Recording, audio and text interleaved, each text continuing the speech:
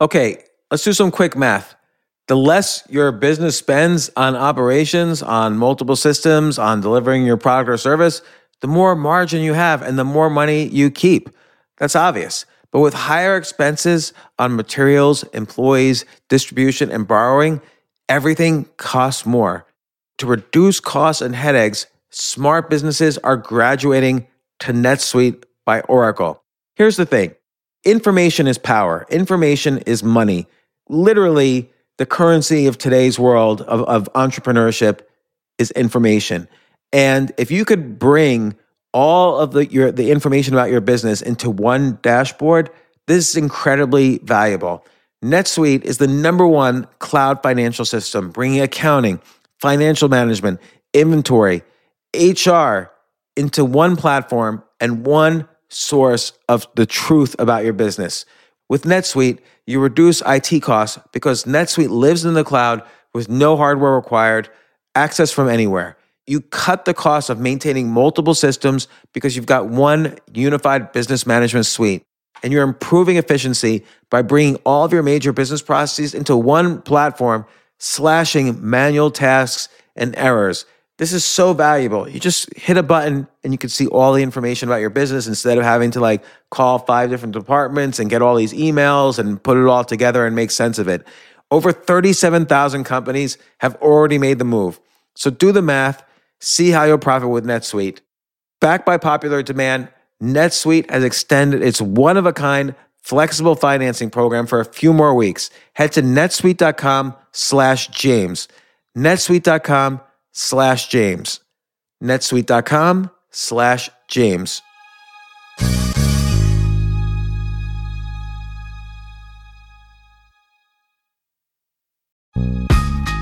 This isn't your average business podcast, and he's not your average host. This is the James Altucher Show. Today on the James Altucher Show. So this starts to get into the crux of the matter of AI, which is obviously AI is this huge boon to society. In many ways, it helps people. It increases corporate profits, which in turn help people further. But there's kind of a dark side to it. So if we're starting to replace the people who are delivering the food by auto-driving cars, if we're starting to replace the teachers, the artists, the workers who shelve factories, so everybody from blue collar to white collar, the bank lending officers and so on, the fear is billions of jobs will be lost around the world. I think people, I think there is unbelievable attraction and addiction to hard work because hard work comes out with rewards. And meaning, as you mentioned earlier. And meaning, yes. Rewards in terms of financial fame, sense of accomplishment and actualization. This can become addictive. And that's what I fell into. And I think the societal values rewards that. People admire you if you work hard, and certainly rewards you when you're successful. But when I was faced with the possibility that I had only months to live, it suddenly realized to me none of this really meant anything. That the only things that were meaningful to me was spending time with the people I loved and doing things that I loved. And then I realized how foolishly that I had lived, and I vowed to change my ways if I could get better. And I did. So I now work maybe 20% less. And it was that awakening and epiphany that when I saw AI might take a lot of routine jobs away, I think actually for the very long term, it's good for humanity because we continue to fall into this trap of downward spiral of continuing to be addicted to work and seemingly prove that we're worth something. But in fact, when we pass on and die, we won't be remembered. So it's really a matter of giving back to the people who love you.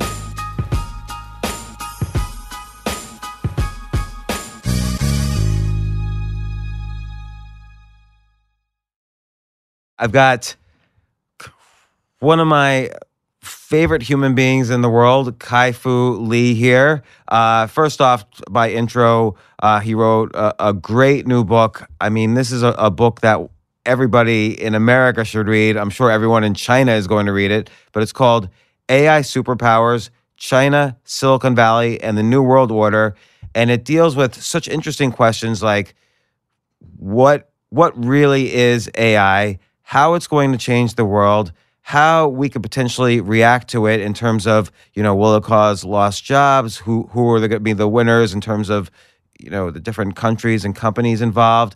And also it has some very personal stories in there as well, which we'll get to. But first, I also want to say, Kai-Fu Lee, you've been, you were running Apple's speech recognition back in the early 90s. You're probably the reason now there is a Siri and Alexa and so on. I don't know if you take credit for that ever, but that was the work you did when I knew you 25 years ago. Then you helped run Microsoft China, then Google China, then you started your own investment firm, Sinovation. You've got 50 million followers on China's social media. You've been neck deep in all the innovations and the growth of capitalism and innovation in China. And now you're back here to tell that. But one more thing before I let you talk. You had two or three influences on my life. One is you were involved in convincing me to go to graduate school at Carnegie Mellon when you showed me the speech recognition work you were doing, which your software had to recognize commands that were on a Navy battleship. That was the state of speech recognition at the time. Right. Mm-hmm. And then at the end of my graduate school career, I went to you with one last chance of something I might be interested in. I wanted to work on, you had made the world champion Othello program, and I wanted to make a program to work on the game Go, and you said it wasn't possible, so you said no to me.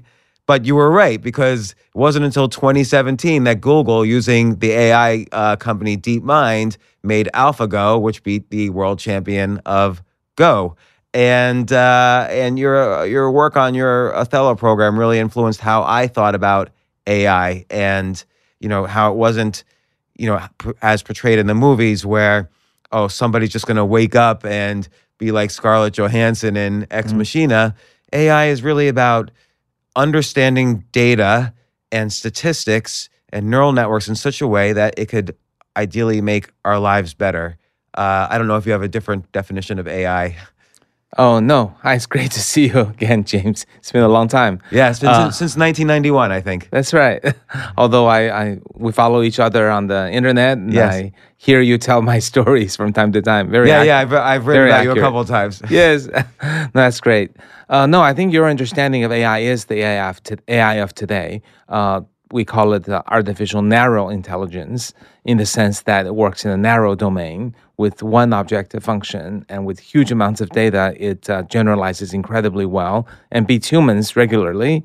But then it's not the artificial general intelligence, or AGI, which is human equivalent in terms of, in addition to a narrow function, AGI would also be equivalent to people in terms of common sense reasoning, multi-domain reasoning, planning, strategic thinking, creativity, self-awareness, maybe even emotions. I think that's a lot of different things. Like, for instance, creativity, AI could potentially understand data from the brain. What music makes people feel happy? What makes them feel sad? What do they enjoy? And then AI could potentially use that data without being necessarily creative. AI can use that data to create music or art, for instance. Yes, as long as there's an objective feedback. So if there is a clear tagging for I'm happy, I'm not happy, I like it, I don't like it, it's the stock went up, the stock went down, the person paid back the loan, the person didn't pay back the loan.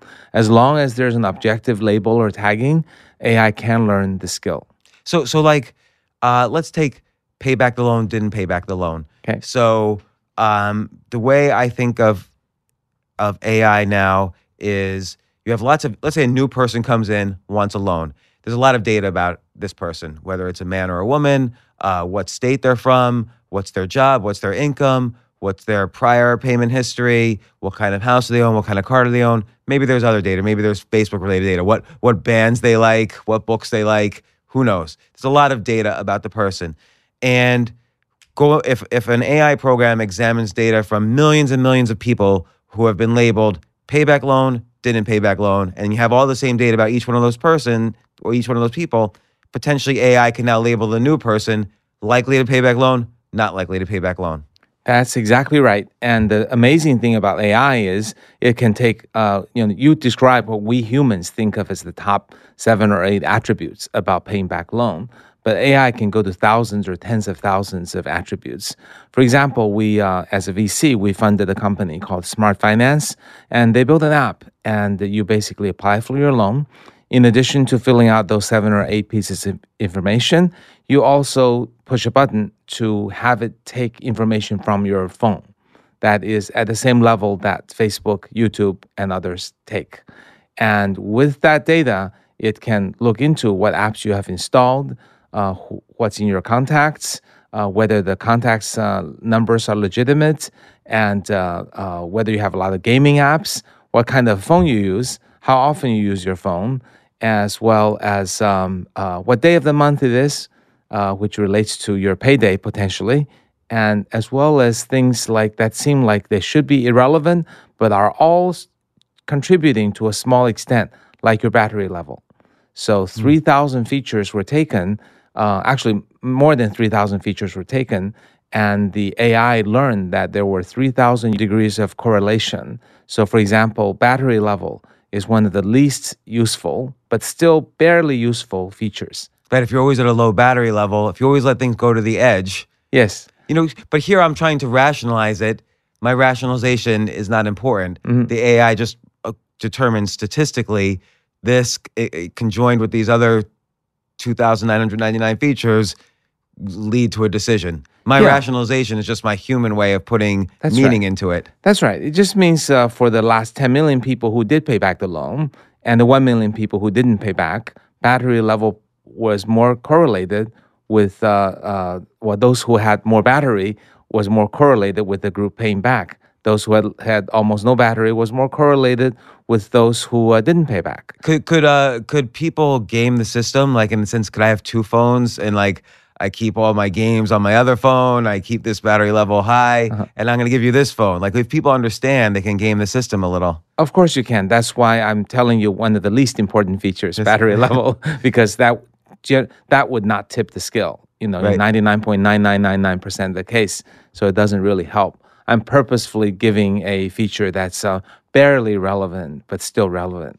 It's interesting because I don't want to get too weeds onto this one thing, but this does remind me, of course, of, we just discussed you had built the world champion Othello program and you used a set of features and you labeled each game won or lost and you had the program play itself over and over again, and that's how you created this world-class software.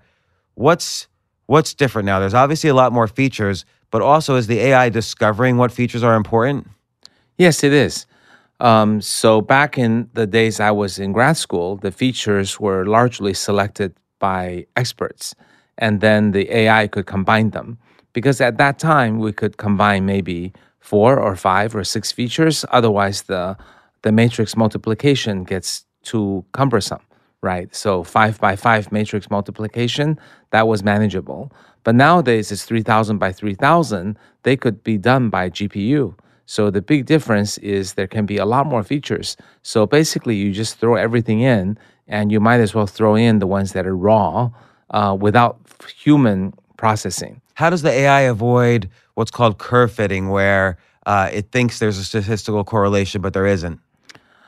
Well, by having enough data and by tying the various parameters together so that it's trainable. So it's always a ratio of how much training data you have versus how many connections you have in your deep neural network. So if you have enough data, it might be on the first 1,000 cases, oh, it looks like this feature is important, but then you look on the next 1,000 cases, it's probably constantly testing whether a feature is as important as it thought. That's right. And it can choose to make the matrix very sparse. If 3,000 features you feed in, there are only 100 useful ones. The rest will be a sparse matrix, which will barely make a difference in the final outcome.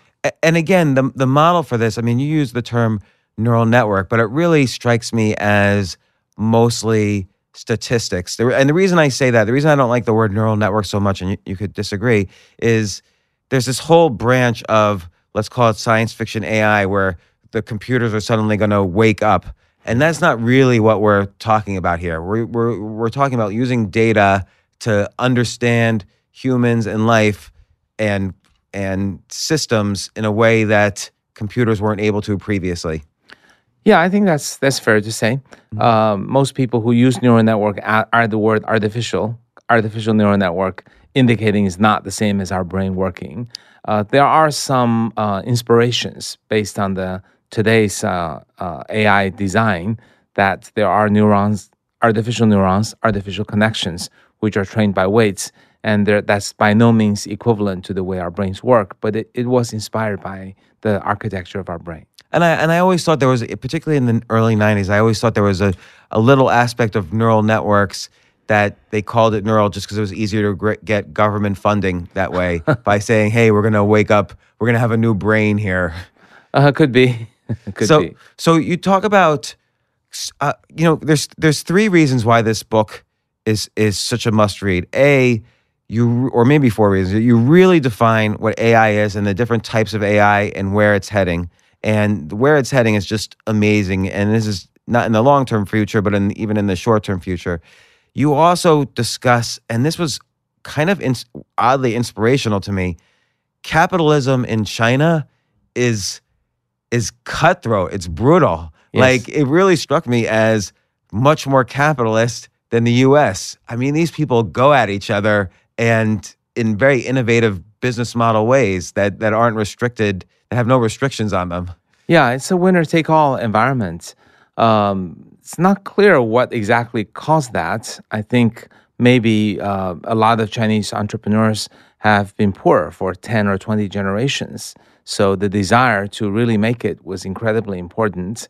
And I think the origins of the Chinese entrepreneurship was copycat, right? Copying the U.S. ideas. And once people all learned by copycat, they feel they need to, in order to win, they not only have to win, everyone else has to lose. Otherwise, there's always going to be a copycat who raises $100 million and copies your technology and price competes with you.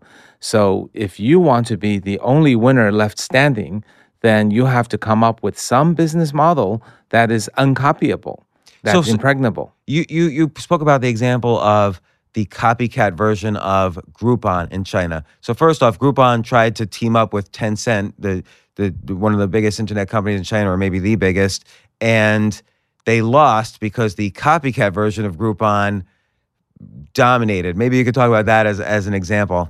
Sure. I think Groupon plus Tencent at the time just had too little ambition. It was just going to replicate whatever it did in the U.S. And by that time, China had already significantly advanced so that at least one of the 5,000 copycats of Groupon. There were 5,000 copycats. That's right.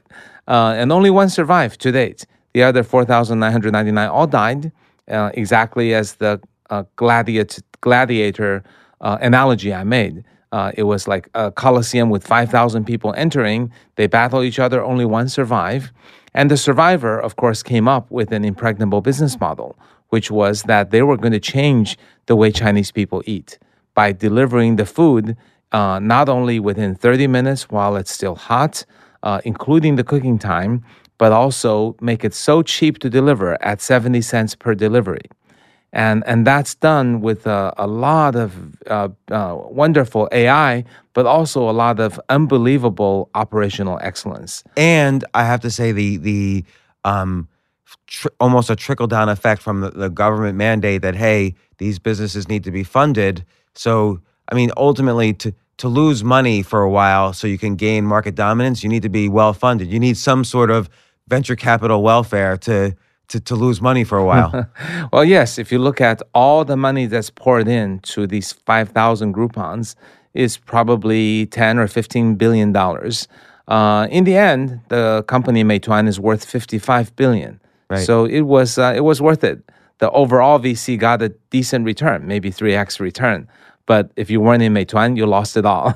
If you were in Meituan, you made maybe 100x. But what was interesting is that in America, it seems there's this emphasis on focus. Like, if you're going to be Groupon, be Groupon. If you're going to be Uber, just be the platform where the drivers join to the platform and the riders join to the platform. Don't be anything else. If you're going to be Airbnb, just be the platform where empty houses can sign up and people who need empty houses can sign up. But it seems like and focus is rewarded in the United States, but in China it doesn't have the same restriction. Like your example with the ride-sharing company Didi, they not only have the platform for the drivers and the riders, but they also own the gas stations and the auto mechanic shops. That would never happen in the U.S. That's right. They also have joint ventures in insurance, car leasing.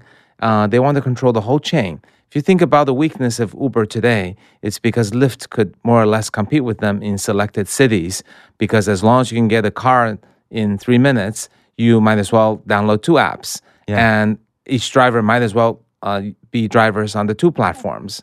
So the way Didi avoids that is they own the entire chain. And if you're a Didi driver, you enjoy the benefits of lower cost insurance, leasing, gas, and repair.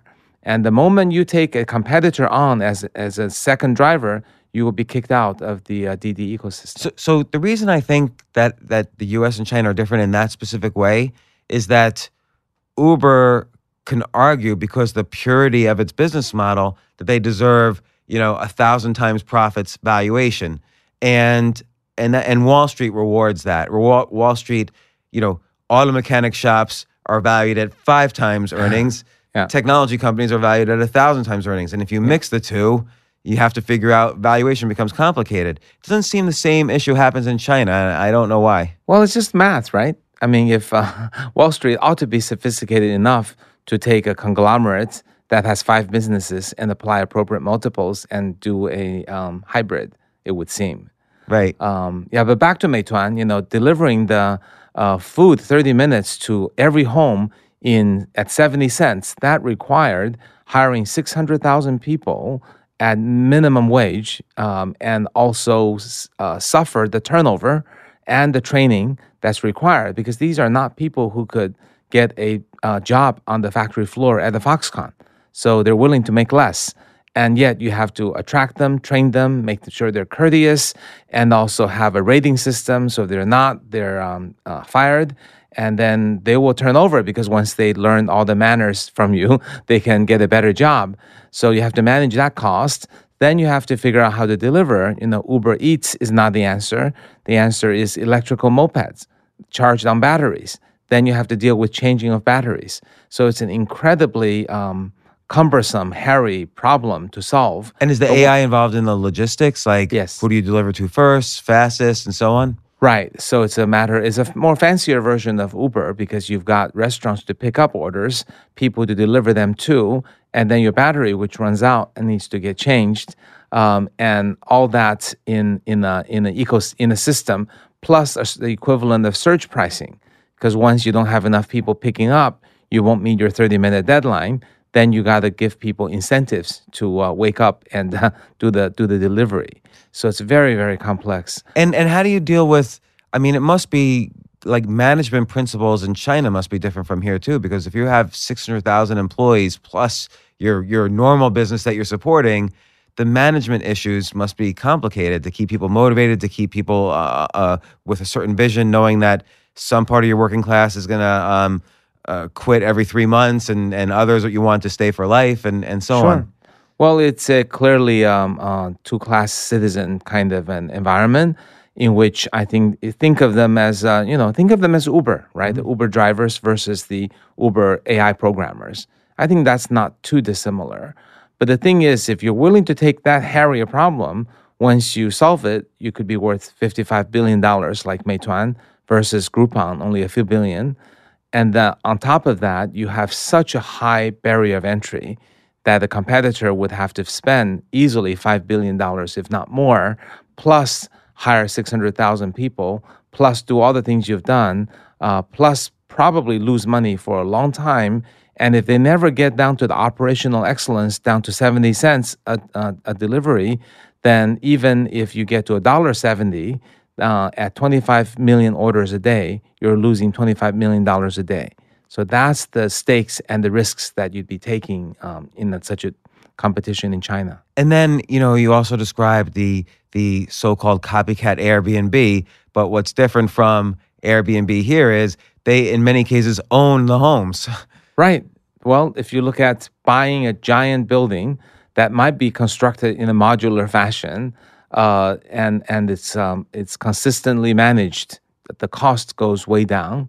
And also, if you look at the Chinese traveler, they're not so much traveling for leisure; they're more traveling for the kids' school or for someone's ill, and your son or daughter who needs to basically live near a hospital to accompany your parents as they travel to another city where there are better hospitals. The entire dynamics are different. But this inspires me about capitalism. Oddly, reading about China inspires me about capitalism and entrepreneurship here. Right. You would think someone from maybe Airbnb would read this and say, "Oh, it's not a bad idea to own buildings near hospitals," or because that's obviously an issue here too, or I don't know. It was so fascinating, and to see how cutthroat too between the different chatting companies, how they would try to destroy each other. Yeah. And here that's largely restricted and regulated, but there it's like everybody's going for the throat. They're killing each other. Well, there's only one winner at the end in each coliseum, and even when you become the winner, you upgrade to the next coliseum. It's like a video game. So Meituan, after winning the food delivery, moved on to movie tickets and travel. And before you know it, they'll be fighting it out with Alibaba. And the same thing, I thought it was fascinating. WeChat has become this sort of mobile app of apps. Like it becomes a platform for building apps, which is, I guess, similar to the iTunes store, but not quite. Like that platform is more hardware and API related. This is more the functionality is built within WeChat to make apps. Yeah, so WeChat, think of it as the Swiss Army knife that has within it WhatsApp and Facebook. But on top of that, it's a one-button access to pretty much everything you ever want to do.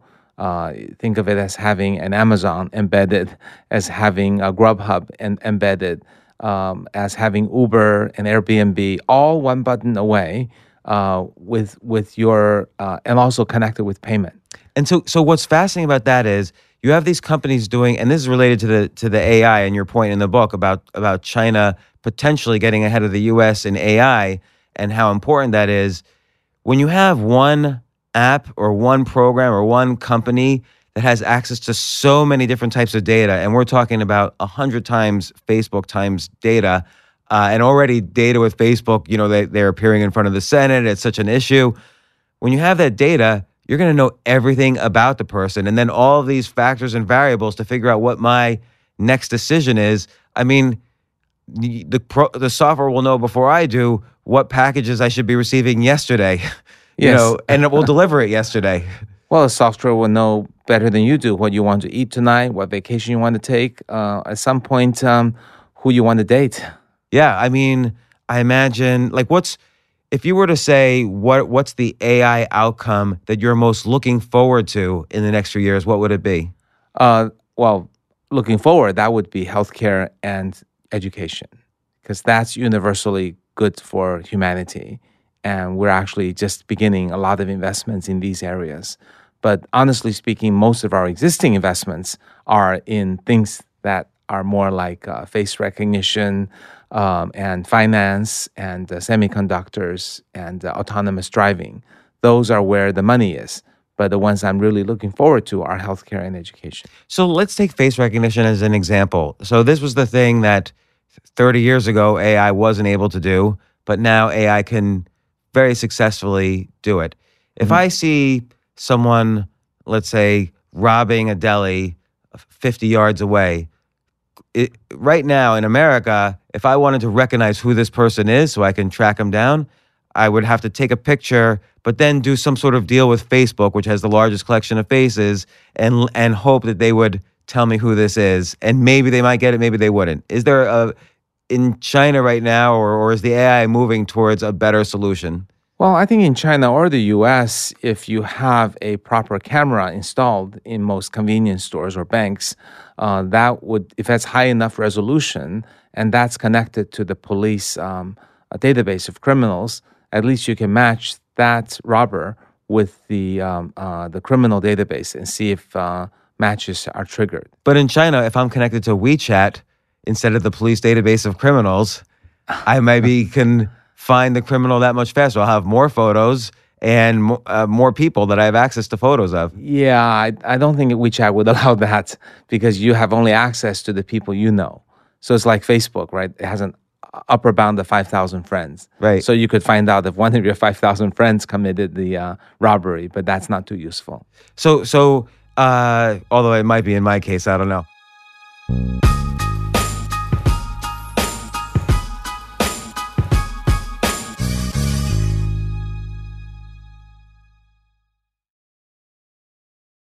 In education, you mentioned how it's, we've since the 19th century, a lot of our educational system is, this factory style force feeding of facts, and it's kind of a one size fit all, no matter what the child might be talented at or interested in. How do you think AI can change education? Well, I think the teacher does a lot of routine tasks that we don't usually think about. For example, giving homework assignments, grading them, giving tests, grading them, doing the drills, correcting pronunciation, correcting grammar, doing the simple math drills, and of course the lecture may not be best given by each individual teacher, but maybe there are great teachers who could give it.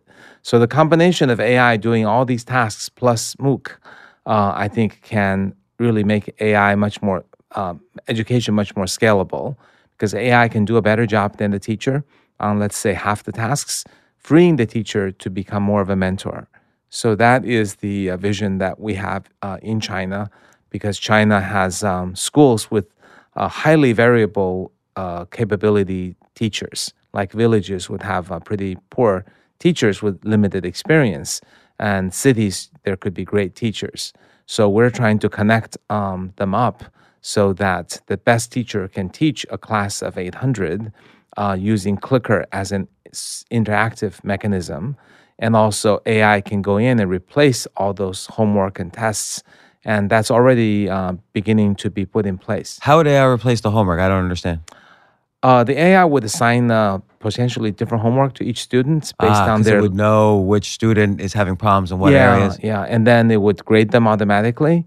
So AI can already grade homeworks for not only multiple choice, but also fill in the blank, chemical equation, math proofs, and even English and Chinese essays. So this starts to get into the crux of the matter of AI, which is obviously AI is this huge boon to society. In many ways, it helps people. It increases corporate profits, which in turn help people further.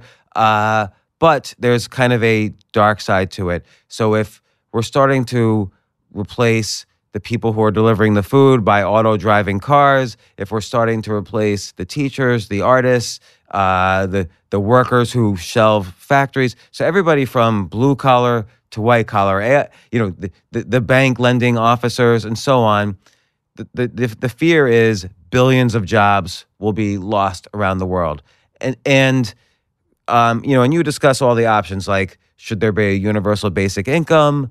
Should there be a basic income that is paid to people who volunteer for services that might improve society?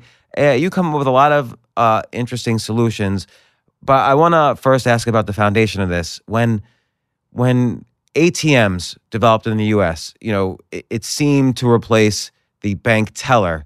You still need to get bigger. You can't have the same profits every year. You need to get bigger and bigger every year. So does that solve the problem at all, just this need for more profits, or do we still have the problem?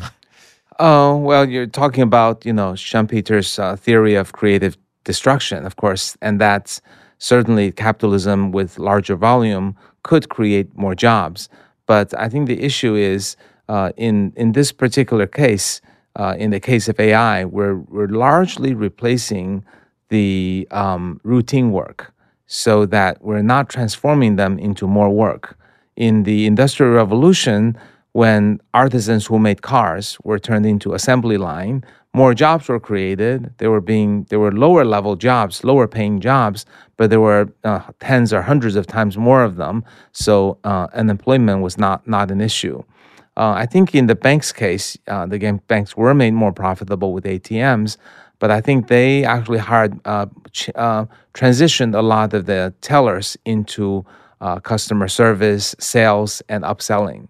So I think that is workable, perhaps for some industries. But I think going forward, we're going to be talking about some bank is going to come out that has no tellers and no branches. We're already seeing that. There will be convenience stores with no clerks. There will be restaurants with no cooks and waiters, and those who choose to go for the lowest cost will win probably a large part of the business.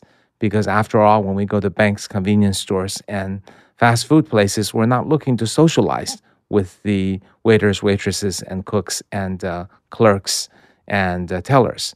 So the human component is not so important. Therefore, I do think many of the companies will choose to go fully automated so as to minimize costs. And then when users start to see, oh, if I go to this branchless bank, I get 1% more in interest rate. If I go to this humanless convenience store, everything's 20% off. If I go to this automated fast food, the food is half the price. Then enough people will go there so that what grows is the fully automated or mostly automated processes. Right, because like take McDonald's as an example. This is this huge, it's the largest restaurant chain in the world. It's also this huge ecosystem where high school students make enough money to pay for their basic needs. And you're saying that potentially in the future, that might not happen because it's not like there's going to be your McDonald's concierge who says, hey, are you happy with your food today? Or why don't we recommend the Quarter Pounder instead of the Big Mac? Humans are just not going to want that social interaction in those cases. That's right. I think, Starbucks might or might not be okay. Michelin restaurants will be in great shape because there will be a lot of people. There will also be a larger number of ultra-rich people because wealth inequality increases. So there will be high-end restaurants, services, travel agencies that offer phenomenal concierge services. But that's a smaller number of jobs compared to the large number that would be automated. And when you have this level of wealth inequality, it's hard to look at it for an example in history where there's this kind of inequality where something bad didn't happen to stop the inequality. I mean, China is a great example in the 60s where the inequality, through violence was largely eliminated, but now the inequality is rising again. And you bring up some solutions, so let's talk about that. Universal basic income, is that a realistic thing, or will people have incentive to not work so they can qualify for universal basic income? I think universal basic income alone will not work because it is, first of all, it's incredibly expensive. It's given to everybody. That's too wasteful. But most importantly, it is a way to fix the income loss problem, but it doesn't solve the loss of meaning problem. Because many people, including most of the people who work routine jobs, basically associate their work as the meaning of their lives. So that when the work is gone, even if there is so-called UBI or welfare money for them to basically survive and live and eat and be safe, that is not what they want. People, I think, live for meaning, and increasing in the last few hundred years, especially through the Industrial Revolution, most people believe work hard and earn a good living and provide for the family as their primary reason for living. And when that's taken away, I think people will likely fall into depression or substance abuse or even suicide. There are a lot of studies that shows people unemployed for 6 to 12 months or longer have a much higher tendency for substance abuse, depression, and suicide. Even if they were on benefits or making small income from the government or whatever. That's right. Well, most people in the U.S., 6 to 12 months of unemployment, they are covered. But I think that doesn't stop the depression or unhappiness. People really want something to do so that they feel, it's the Maslow hierarchy, right? When the basic needs are met, people want to be respected and want to feel there's some degree of self-actualization. And it's funny because with AI, it's almost like we need an AI Maslow's, pyramid of needs, because all our needs, even intellectual, might be satisfied, but then it leaves us with nothing left to do. So you take UBI and you go further into some innovative solutions, like you suggest maybe a UBI that's tied with volunteer efforts. Right. But how does a government afford that? How do people afford that? I think it can be done incrementally. For example, today there are 1 million positions in elderly care that's open and available, but people don't apply for it. It's a mismatch. It's not as though the jobs are available, but they're not paying enough. That's basically the issue. People don't want the job because it pays too little. So if the government wants to have a investment or an incentive, but not overdo it by UBI or universally giving money for volunteerism, one interesting first step is can there be enough subsidy or tax deduction for people who take on the specific job of elderly care? I wonder if that could be more entrepreneurial than government funded, so that there becomes, for instance, hiring agencies that focus on elderly care, or hiring agencies that develop into industries that aren't replaced completely by AI. And so maybe there still becomes innovation in industries that happen as a byproduct of AI solving all of our other problems. Sure. I think corporate responsibility is probably a lot easier to achieve than having massive spending by the government. Companies like Amazon are putting in place training. Jeff Bezos was talking about training to become nurses. And I'm pretty sure he's thinking about the warehouse workers who over time will be replaced by AI and robotics. And you make the interesting, somewhat cynical point, but it's also worth asking. Of course, companies are interested in providing this retraining because they don't want something bad to happen if there's massive inequality. So there's both sides of this. We want to do good, but also we're afraid of the bad. Yes. I think, Amazon is a great example. It's the first $1 trillion company. They are beneficiary of AI and robotics, and they have all these warehouse workers who will be out of a job if they're not trained. It will leave the Amazon brand tainted. And also, I think every company should increasingly learn to become good citizens of the society so that their responsibilities don't stop with their shareholders and employees and customers. And I wonder if the shareholders will reward them for that, because essentially you have to train the shareholders to reward them for that so that there's incentive for them to do this. There has to be incentives always. Well, that's why Amazon is a good example, because Jeff has consistently done a pretty courageous things against the shareholders' preference and proved to be right. I also want to touch on, you mentioned AI and medical care, and you experienced this firsthand. Several years ago, you mentioned in the book, you came down with stage 4 lymphoma. And just to summarize your story, you were so high, you had worked so hard for so many decades, and you were so highly respected in China. You were called Teacher Kai-Fu. You had 50 million social media followers, but you realized that when you were confronted with your own mortality, that, having an impact, maybe you needed to focus a little bit more on the people closest to you, the people you loved. Side by side with that, you also did your own research and realized it's not all about stage 1, 2, 3, 4. There are maybe thousands of factors involved in medical diagnosis, and you did your research and realized it wasn't as bad as you might have thought. And thankfully, you're sitting here today with us. You're fully cured and a changed person as a result. What do you feel changed most with you when you were confronted with your own mortality? We're similar in age, so I'm always interested. Yeah. Well, I know you're not a workaholic anymore, right? It's true. I'm not, You except used for to these be. podcasts. That's Yes. right. It's wonderful. I think your lifestyle is the lifestyle we admire and should increasingly move towards.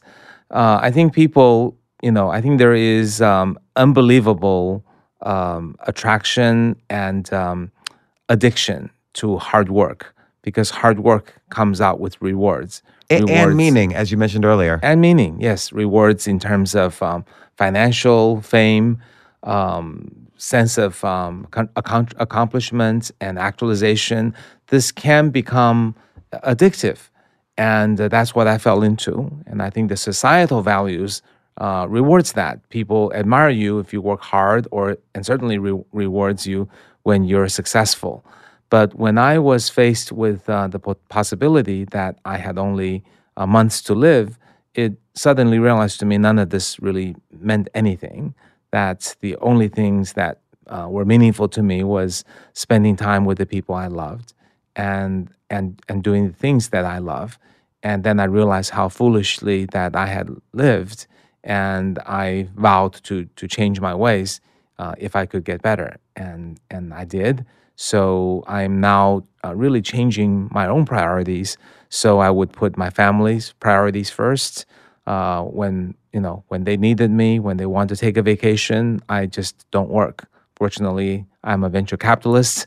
My days are not required to be, 5 days a week or whatever. I can take more time off as they need it.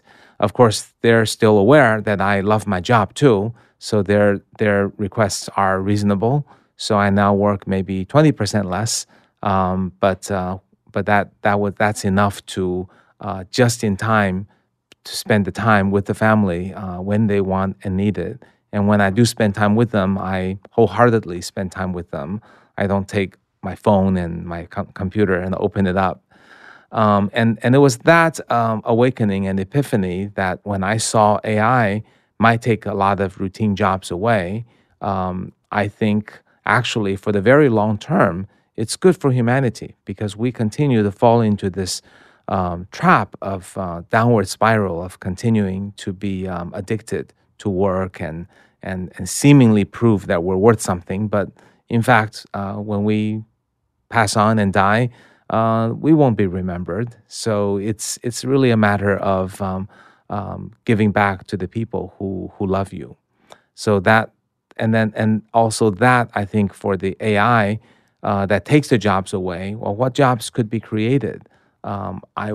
Because of my own experience, I would think we have to create jobs around compassion and love, not just voluntary jobs, but jobs that have an economic value, but maybe just not enough. Jobs that are including teachers and nurses and nannies, and jobs that include psychiatrists and elderly companion, elderly caretaker.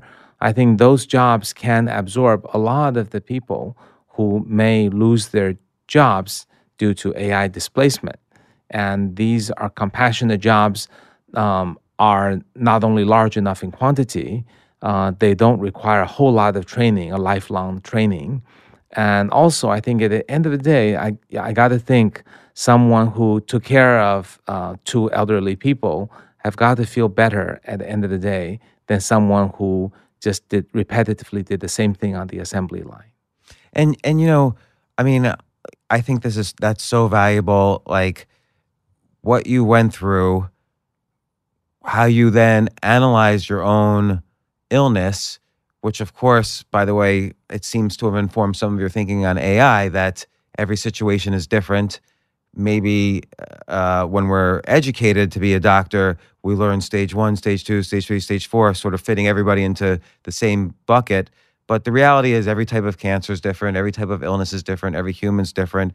And AI, with the massive amounts of data, can more quickly, accurately diagnose, recommend cures, potentially, process those cures in you, and so on.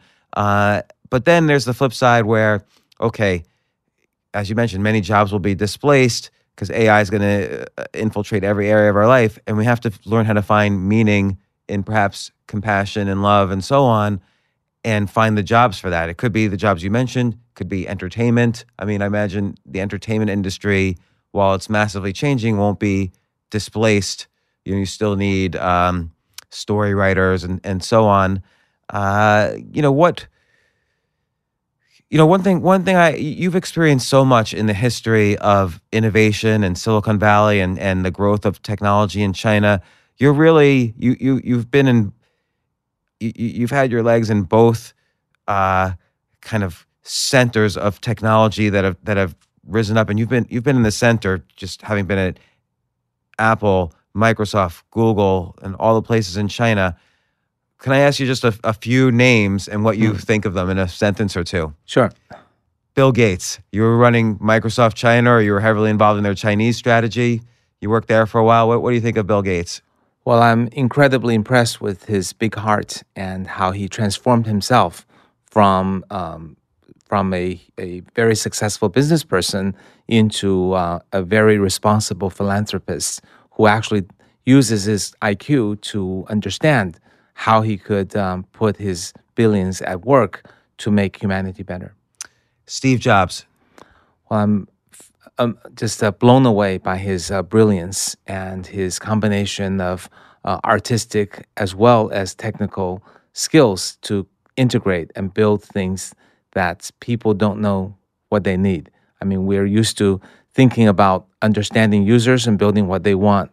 Steve is one of the very few people who could build something that you don't know that you want, but once you see it, you really want it. How do you think he was able to do that? I think he must have a gift, and his combination of incredible communications skills and access to technology at the right place, right time, connecting all the dots, and maybe the time that he spent on the high mountains in India gave him some revelation. No idea. Larry Page and Sergey Brin. I think Larry and Sergey are amazing technologists who basically created a miracle by building, I think, an amazing high IQ, small team culture, and with very consistent value throughout the company. And I think it's also trying to do something big with Alphabet. We'll see if that works in turning a one product company into a conglomerate, and essentially using technology and AI to change the world. I mean, certainly with their acquisition of DeepMind, plus the enormous, right now they probably have more data than just about any other company in the world, probably even including at this moment Chinese companies. Do you think they have a chance to be the ultimate winner in the AI race? I think if there is one company that could be the winner out of the AI race, it would be them. Although I don't think it'll be one company, but I do think they're ahead of everyone else. And Amazon as well, because they know so much about our purchasing behavior.